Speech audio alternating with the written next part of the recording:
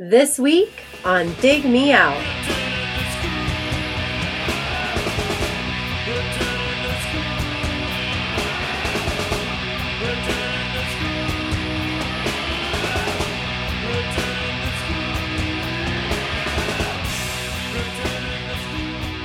With your hosts, Jason Zia and Tim Minichi.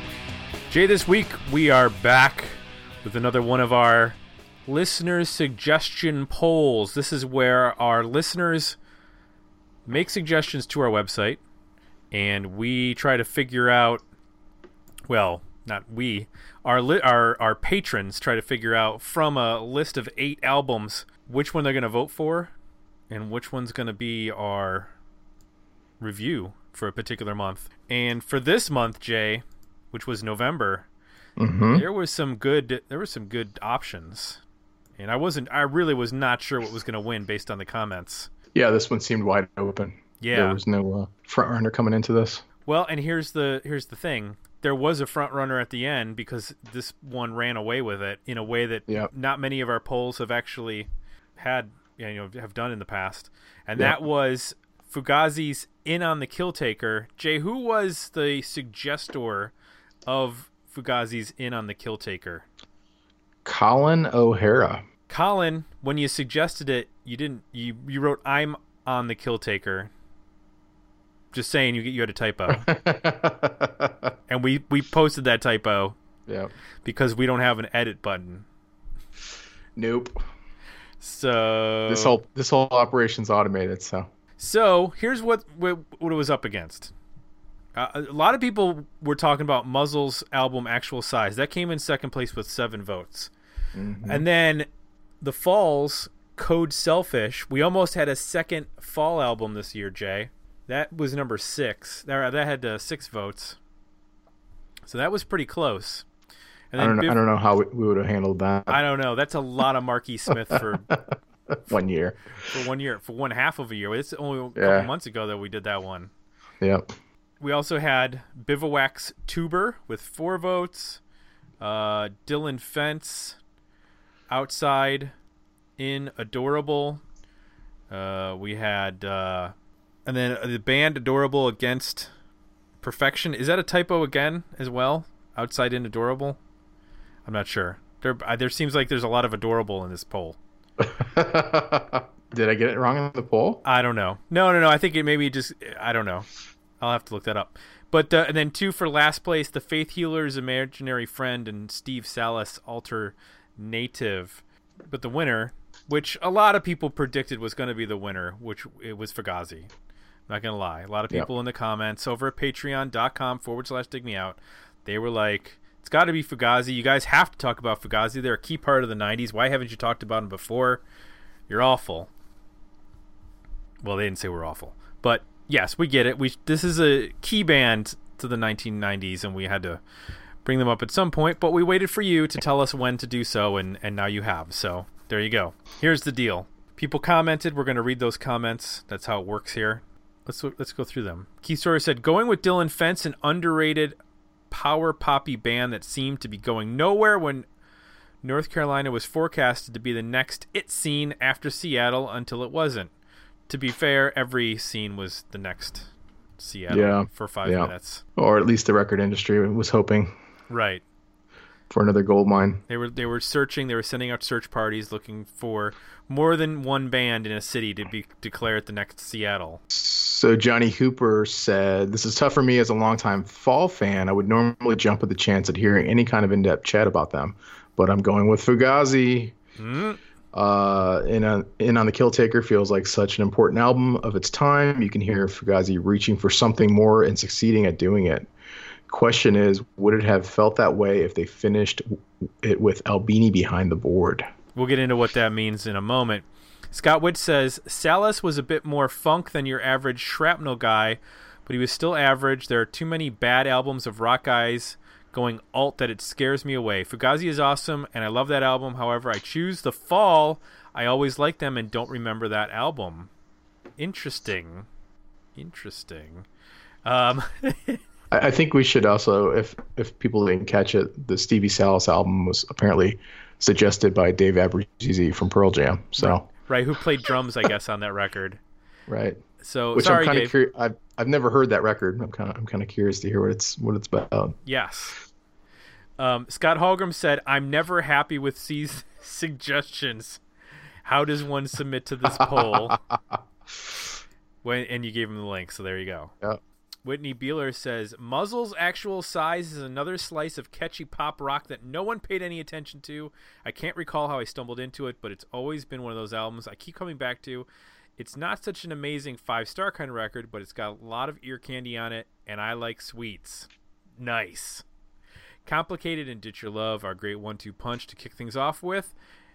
The latter might be on my top 100 songs ever if I had a list like that. And there's more there. There's a long comments. We won't get into all of it. I've never heard Muzzle. Based on the album cover, though, I never would have guessed it was poppy. I don't know, it looked kind of like serious and dark. Terrible local band using some Arial font, black and white picture. That's not a good cover. I'm not sure what's going on there. A little grim looking. Yeah. But our friend Gavin Reed said this has to be Fugazi. Perfect fit for the pod. An all-time top 10 album for me. Whoa. It's a lot of pressure. Ian Wobble said, "Can we get 2 fall reviews in 2018? I hope so." No, we can't, Ian. No. No, close, sorry. But no. And then finally, Steven Ruzinski said this might be the first time that Facebook comments were reflective of the actual votes. And while I'm super excited for the discussion on Fugazi, I do think everyone should seek out Actual Size by Muzzle, particularly if you're fond of power pop. It's a fantastic album, and it's on Spotify, so give it a go. Hell, maybe you guys even do another runner-up review with this one, eh? Maybe, but we don't have enough time because this is the second to last episode of 2018. Next week is our roundup of the year, and then we're into 2019, and we hit the memory erase button. Everything goes away, and we start over fresh in 2019. But one of the patrons could pick that album. It seems to be on a lot of radars, and Steven, we've never heard it. You seem to like this album, Steven. I'm just saying. You've got a review coming up next year. Or someone else, Whitney Beeler. Just saying. So, patreon.com/digmeout. That's where you go to vote in polls such as this. It's where you go to be eligible for giveaways like we just did in our last episode. Congratulations to the winner of our Studio Navoa inner ear phones. Monitors. And also where we will post bonus content again sometime soon. We've just been super busy and we haven't had any additional things to say. Is what it came down to. Everything we've said on the show, which is free. But we kind of go in like bursts. Yes. Like we'll have a burst of extra content, and then we'll go. It's been a little quiet with Thanksgiving. I think November was a little quiet. So if you want us to discuss like our favorite Thanksgiving pies, I had an excellent raspberry. We do have to maybe get into episode 2 of the 80s. Yes. The exclusive 80s podcast on the Patreon. So we'll get to that soon. So Jay was mentioned in the comments about this record. I'm not going to go into the entire history of Fugazi. People know that it's made up of Ian MacKaye, Guy Picciotto, Joe Lally, and Brendan Canty. That's the lineup. Everybody is pretty well known of this band. This album is their third. It came out in June of 1993. It was produced by Ted Nicely, who is of the Inner Ear Studios in Arlington, Virginia, the famous Inner Ear Studios. Originally, they had recorded with Steve Albini in Chicago. They were going to do an EP, and they ended up recording a whole album, but they were unhappy with how it turned out, and they ended up going back to Inner Ear Studio to record. I guess those original recordings are bootlegged now. You can find them online. That's the only time that I'm aware of. I have to do. I believe everything that they recorded was at Inner Ear, as mentioned. And this came out on Discord, as all Fugazi releases did, as that was their label. Interesting note is that in September of '93, They were playing. They did a 3-night stand at the Roseland Ballroom in New York, and Ahmet Erdogan, the head of Atlantic Records, showed up and said, "We will give you your own subsidiary label. We will give you $10 million, and you can do whatever you want." And they declined. And then Fugazi or Lollapalooza approached them and said, "Would you like to headline?" And they said, "No." We would hate that. So, remember, this was a band that was very focused on inexpensive shows, on touring in a van, on keeping the price of their CDs and vinyl to a minimum. Mm-hmm. So there's an ethos that goes along with Fugazi that you have to sort of separate if you were just going to talk about the music, because that sometimes can bleed into what people ascribe to what Fugazi is. Mm-hmm. And it can get a little difficult because there's personalities involved and whatnot. So, true. I didn't get into Fugazi until probably after they were done. This is not something I was listening to actively when they were a band. Have you been into Fugazi at all? I'm sort of with you. I came to them more from the bands they influenced or that were contemporaries, and then felt like I was obligated to go spend some time with them. So I remember The Argument, which came out in 2001, and I remember Red Medicine, which was in a lot of like used bins. Right. So I actually own, I think, both those CDs. So I just remember like trying to spend time with it, trying to get into the band. In all honesty, it never really connected. I don't know that I didn't get it. It just, I don't know. I think I was more into or understanding the bands that they influenced rather than the source itself. Gotcha. I can say that, I was listening to like Jawbox or, some of the other bands of that sound, but I wasn't really listening to Fugazi. And then I don't know what, but something clicked with me, and I got 13 songs, and I've had that forever. But the rest of the records I've been in and out. I haven't like fully dedicated my time to them. Yep. So let's check out this record. Let's talk about 1993's In on the Kill Taker by Fugazi. Tell me one thing you liked about this record, Jay. I like the bass. I like the bass approach to this record. So the bass is super important to this band, it seems, in that it just doesn't create a foundation. Sometimes there's like hooks in the bass parts, and sonically it does create this bass where the guitars can kind of do anything, which is cool. So it allows the guitars to kind of soar at times, do things that are dissonant or angular, and sometimes they lock up in different ways, and it gets really big. So I've always liked, when I've revisited the band, I've always liked the rhythm section. Mm-hmm. I think the drums are really strong as well, and that's really what I gravitated to as I listened to the record. And revisited it. Not that I don't appreciate the guitars, because I do a lot, but I just kept coming back to what I was liking about the guitar part. I couldn't help but, or even the vocals sometimes, I couldn't help but quickly realize that it was able to do what it was doing because the bass was so well thought out and so integral to what was going on. So from that aspect, I really liked it. There's some great dynamics across the board, just within the band, also how they use the vocals. They'll do like, double vocals up to create like a bigger sound. Mm-hmm. They got, I guess, 2 different people singing, so you get a couple different voices throughout the record. And then just sonically, it can be sometimes, it can get pretty huge.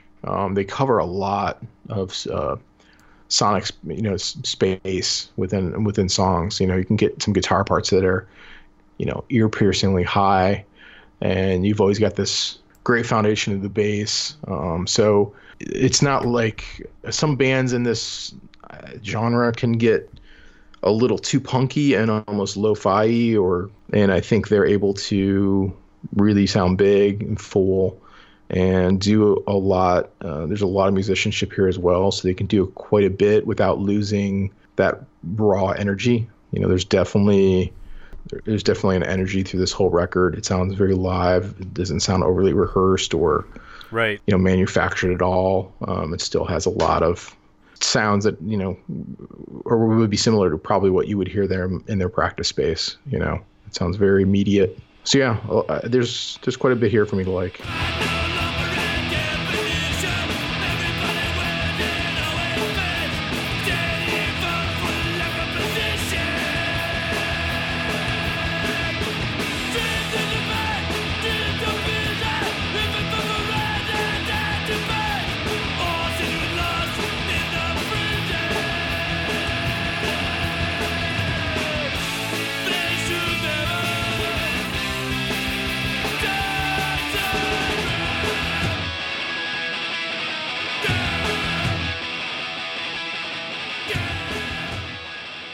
It's interesting with this band.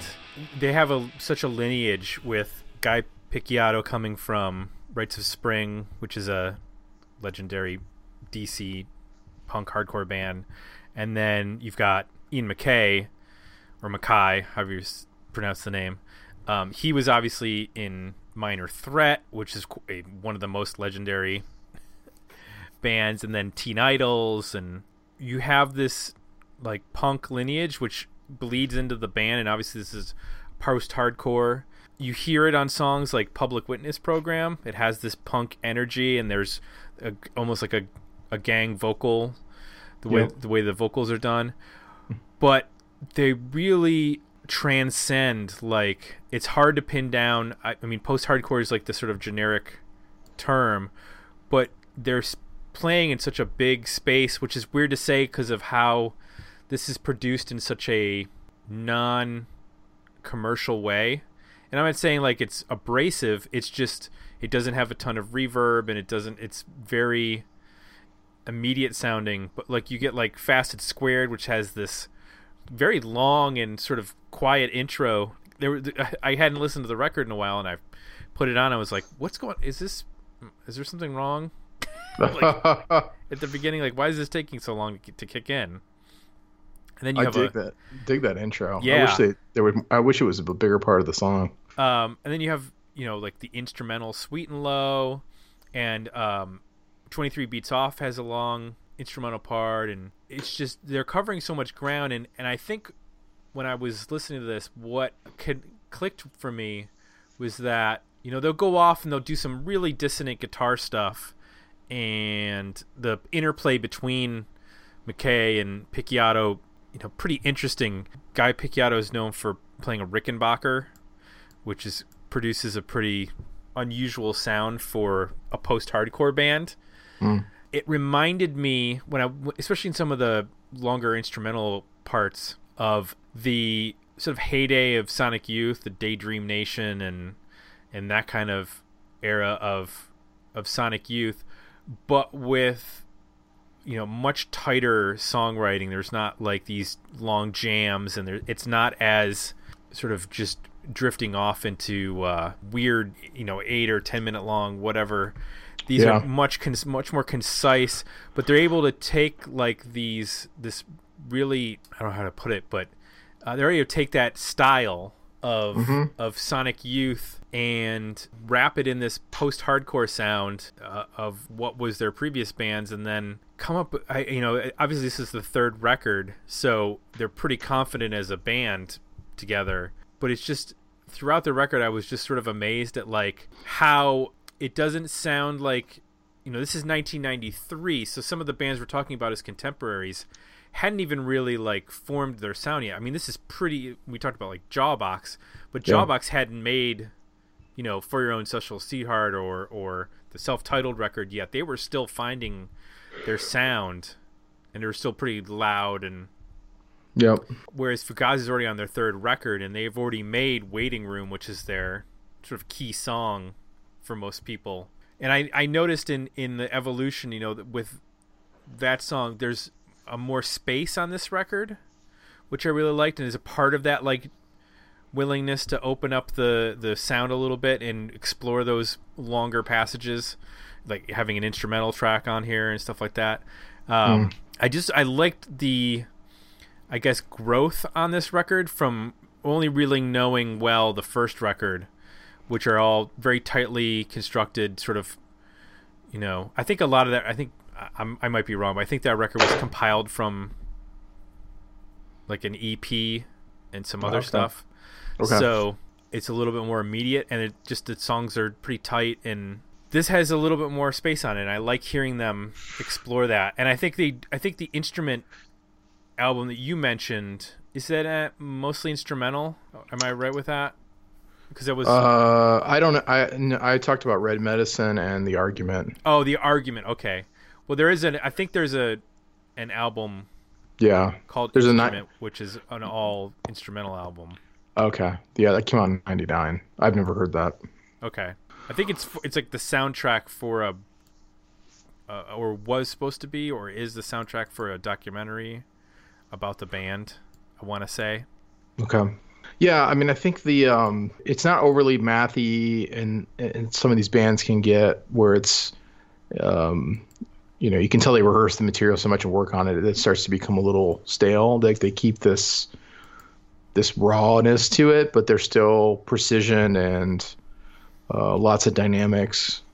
So it's a nice balance of keeping that kind of punk spirit and energy without getting overly contrived or, kind of working something to death.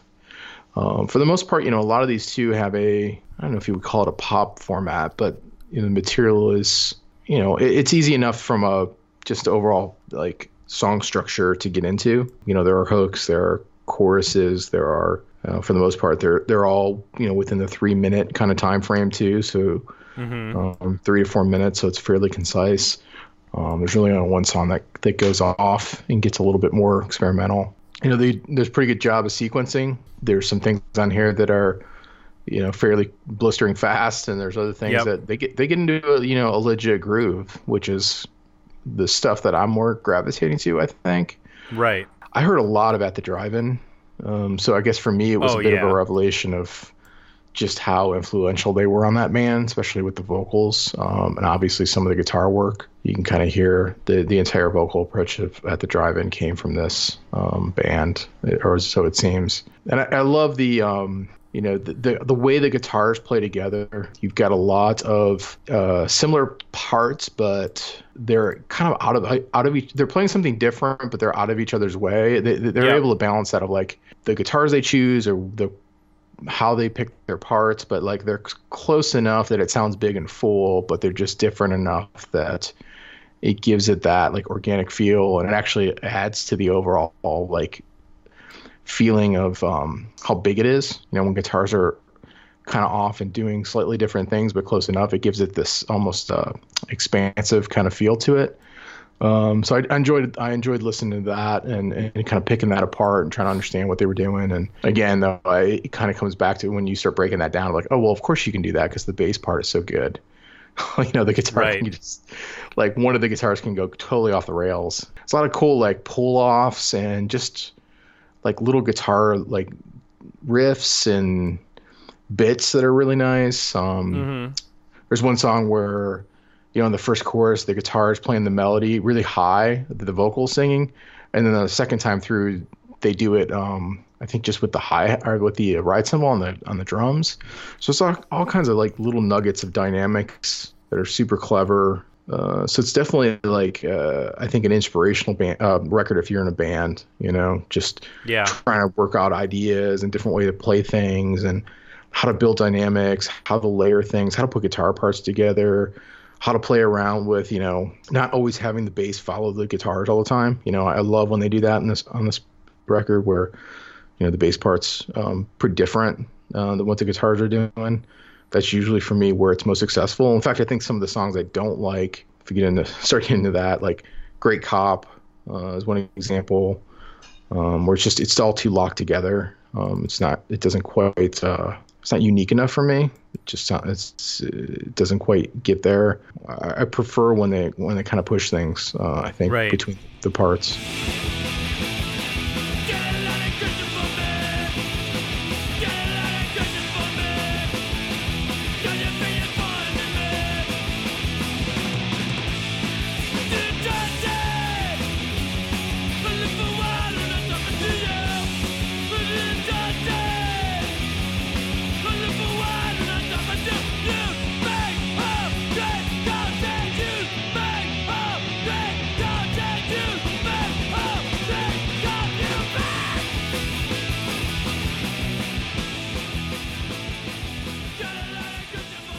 Yeah, I can hear that. I understand what you're saying. I think that the one trouble that I have is that I feel like I had less of an understanding of the vocals, or not the vocals, but the lyrics. Like, when I listen to 13 Songs, which I just corrected, I'm going to correct myself. 13 Songs is technically considered a compilation album. It's not their first album.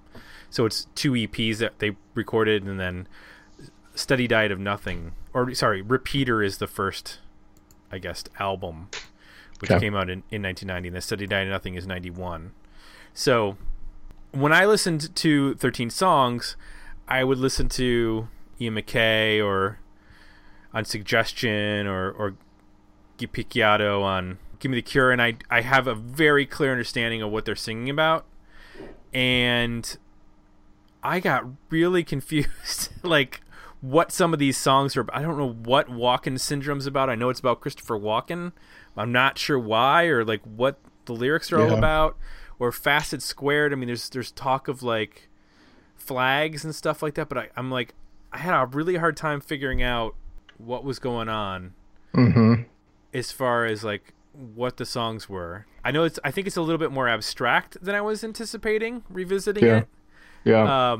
Or Smallpox Champion. I was like, I know this is probably some sort of commentary on healthcare or something, because this was a political band. And then I tweeted, I got to the end of the song. There's the end of the song, and it sounded like he was saying "Chopped Champion." All I could think of was the Food Network, and I just I had a hard time like locking in on like what they're singing about. So that sort of it didn't diminish the songs in that they weren't as immediate in my understanding in the way that the earlier stuff is. And I know the band became a little bit more as time went on. They were less blunt in their lyrical approach, but that was the only thing that left me. It was a little bit distant, and I couldn't quite lock into the songs in that sense. Yeah, the lyrics are, a bit abstract. But for me, I'm not usually over critical of lyrics. I will say that they do manage some pretty hooky little bits here and there. Yeah. The Smallpox Champion is a good example. I like the chorus, "What is good for the future." That part, the Cha-Cha Champion part at the end is pretty good. They do a good job of creating these, shouty, with limited vocal abilities. They do a good job of using different instruments and the way they combine things together, and then just how they come with little lines here and there to make the vocals fairly hooky when they need to be, where they want them to be. I think one of the things that I was a little bit thrown on the record is just sonically it's a little inconsistent. So I didn't know the full history of the producing background, but I had seen that Steve Openy was involved or had been involved in some way. So I was a little thrown by a song like "Rend It" or any of the songs where it gets just louder. It gets awfully muddy, which is weird because there's probably half the record or more. I think it sounds great. It's all fine. It's just there seems to be maybe something wrong with the mastering, I would say, or something not quite. They could be better, where as the band gets super loud, it just gets real muffled, and kind of starts to sound crushed. Yeah. So that was one in particular because it's got such a wide dynamic between the loud, heaviness of the beginning and end of the song, and then there's just a vocal almost by itself. So there's such a dynamic range, you end up with a weird compression going on. And I don't care what you use, just don't ask me to choose. I forced the fear to allow you. That's not so easy to do.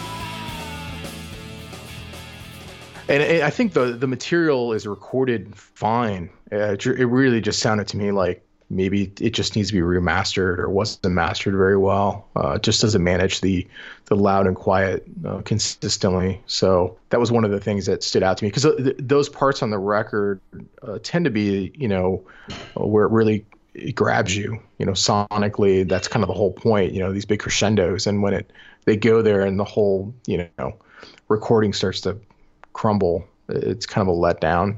I'm wondering if this has ever been remastered, or if it would ever be remastered. It probably would benefit quite a bit. I don't know. I know that they kept putting everything out on vinyl. Mm-hmm. All the Discord releases and all the Fugazi releases. So I wonder if it might be a matter of what it was mastered for. If they mastered this for vinyl, it's going to have a different sound on CD. Yeah, true. So that, and they're smart enough. They probably knew what they were doing, and maybe that's just how it ended up, sounding on CD, and they were fine with it. But yeah, I agree with you. There's some weird, or I guess not weird, but just less than stellar sounds at certain points. And I think it really just stands out because the music and the sonically what was captured calls for a really good presentation. Right. Some music can kind of get away with like a lo-fi or compressed sound. This is, I think, in those moments, really needing to, expand, and it doesn't. It actually kind of gets crushed and muddy, and it's just kind of it's counter to the. It's working against some of these songs, I think. It's not major. It was just enough to start to notice it, and then once I noticed things like that, you notice it more and more, and it becomes distracting. I just want to go back to one point you made that was in your positive comments. Yep. Joe Lally, the bass player, is Yep. is so important, not just to this record, but just Fugazi in general. I mean, Yep. like I said, their most well-known song is Waiting Room, and it's built around a bass riff that is Yep. iconic at this point. Mm-hmm. And he does so much cool stuff. I mean, even like the bass sound in Instrument, which is a slow sort of plodding song, Mm-hmm. but it's got like this, I don't know what to call it. I don't know what he's doing exactly. If he's like, it's in the verse parts, but it sounds like he's either playing chords, but it's not just a single note, but it's, Yeah. you know what I mean? Like it's a Yeah, thicker yeah, yeah. sound, and it's got a weird, almost dissonant within just the bass part that I don't quite know what he's doing. I had in my notes that I thought he was playing chords Okay. on bass, because it cuts out and it's just bass, and it's very full sounding. That's the only thing I can think. Either that or some kind of octave effect. But yeah, there's definitely more than one note being played there somehow. Yeah, and I don't think he or the band used that many effects. So I'm guessing that's just him, however he's playing the part. Fugazi was not a band that, in 1993 was on any radio station. This was completely an underground band in every respect. I think did they have any videos on like 120 Minutes? I don't think so. If they did, they were like maybe live. Before, I don't remember. I don't recall any videos. Yeah, it's a good question. My only story with Fugazi was when I was in college. Must have been like 94, 95. Must have been a later album. I worked for a car rental company for budget rent-a-cars, and we drove out, like we all hopped into like one car to go pick up cars at another location and then move them. And we were like hanging out, and some dude like came up to the window of the car and was like, I think somebody had like a Fugazi cassette and was playing it, and he started yelling, "Ian MacKaye is the devil! Ian MacKaye is it?" And we were like, "What?" Like I didn't even know what it was. I just was, Yeah. I was like, "Oh, what's this weird alternative music?" Yeah. Yeah. And then this weirdo shows up and he's screaming about Ian MacKaye, and I had no idea who Ian MacKaye was. Yeah. That's my only exposure, basically in the 1990s to Fugazi. Yeah. I mean, I have to say that I almost felt like pressure to like this band or get into them just because of all the other stuff around them. And not that I don't know whether I agree or disagree with any of their politics or any of their ethos, but there was just a bit of a like, I don't know. I tend to not like things that other people like in that way. So I just had a little bit of I was repelled by them a little bit, just in general, just because there was such an assumption of like, oh, you have to know this band, and you have to listen to this band, and it's a very important band, Jay. Right? And I was like, yeah, oh, maybe it's not. Maybe I don't need to listen to this band. So I have to say, I probably, that was one of the reasons why I was a little slow to them, getting into them. Yeah, me too. And I don't know that I would have got it at the time. I think I get it now. I enjoy it now. I don't know that I would have fully enjoyed it at the time. I just wasn't there. So for this record, worthy album, better EP, or decent single? It's a worthy album. I mean, there's only a couple songs in here I thought were either forgettable or I didn't love 23 Beats Off. There's some noisy sections in a song or two as well that I didn't love. But for the most part, it's concise. It's well put together. It's sequenced well. I think it did do a good job of playing with tempos and keeping you interested throughout the record. I don't have the typical, spot in the record where it gets, 3-4 songs or 5 songs sometimes where it's dry, like not a whole lot I'm highlighting or liking. It was pretty consistent across the board. So right. I think it's a worthy album. Yeah, I agree with you. I will say, one thing that Fugazi was good at was keeping their albums pretty tight, from what I remember. Mm-hmm. They're all, none of them stay longer than they should. Mm-hmm. They're all in the 40-minute range, from what I recall. I think that's partly due to the fact that they were still pressing them to vinyl, so they were keeping conscious of. Sure. You can't do 70 minutes, and this is not a band that's going to do a double record.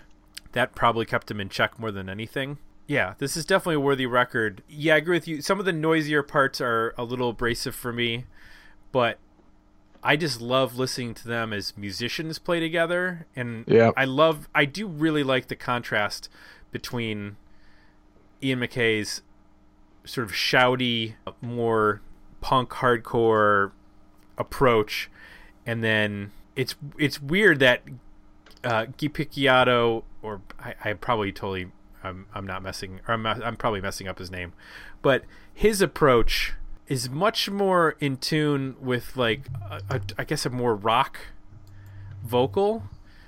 He's just got this like sneer. Which one has the deep voice? That's Ian MacKay. Okay. Yeah, I like the other voice better. I like the less deep voice better. Yeah. Yeah, I think there's more. There's more personality. Yeah. Yep. Which on certain songs that works better. Yep. But like it tends to do more of the doubling and like just dynamic overall. Yeah, but I think Ian's vocal works on like a song like Instrument. It works on that type of song. So it's nice that they had 2 vocalists to be able to pull that off, which it's hard. I mean, there are not a lot of bands that are successful with 2 full-time lead singers. There are some that do it, and the second guy doesn't really sing any of the hits, like the Goo Goo Dolls, for example. All the hits are Johnny Goose, not Robbie Goose. This is pretty evenly split between the 2 of them. I think it's almost a dead split except for that instrumental. So wait, then it can't be a split because then it's 12 songs minus instrumental. It's 11 songs, so it's got to be like 5 and 6 or 6 and 5, one or the other. So yeah, worthy record. I need to spend more time with just the whole catalog because I don't know it as well as I should, and I always like listening to it. I just haven't spent as much time as I would like to. Well, it's funny.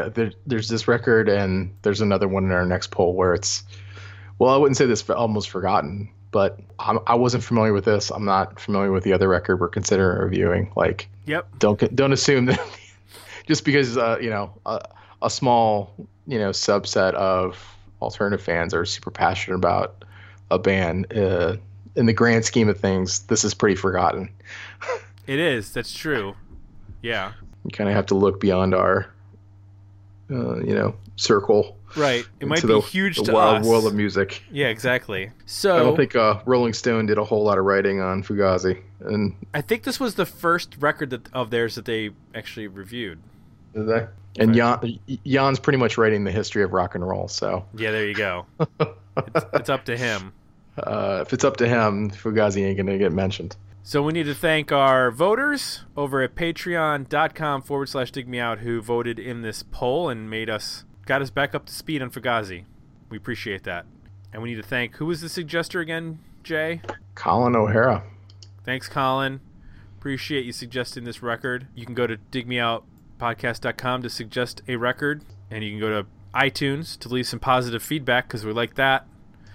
And you can still use our Dig Me Out code at Studio. That's DMO to get 15% off your purchase. Just want to mention that as well.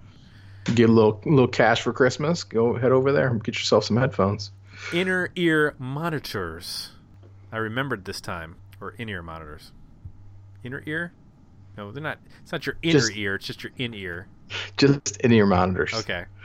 Jesus. They're not boring into your ear. No. Like in Star Trek 2. They're not fracking Okay. your head. Gotcha. Thank God. All right.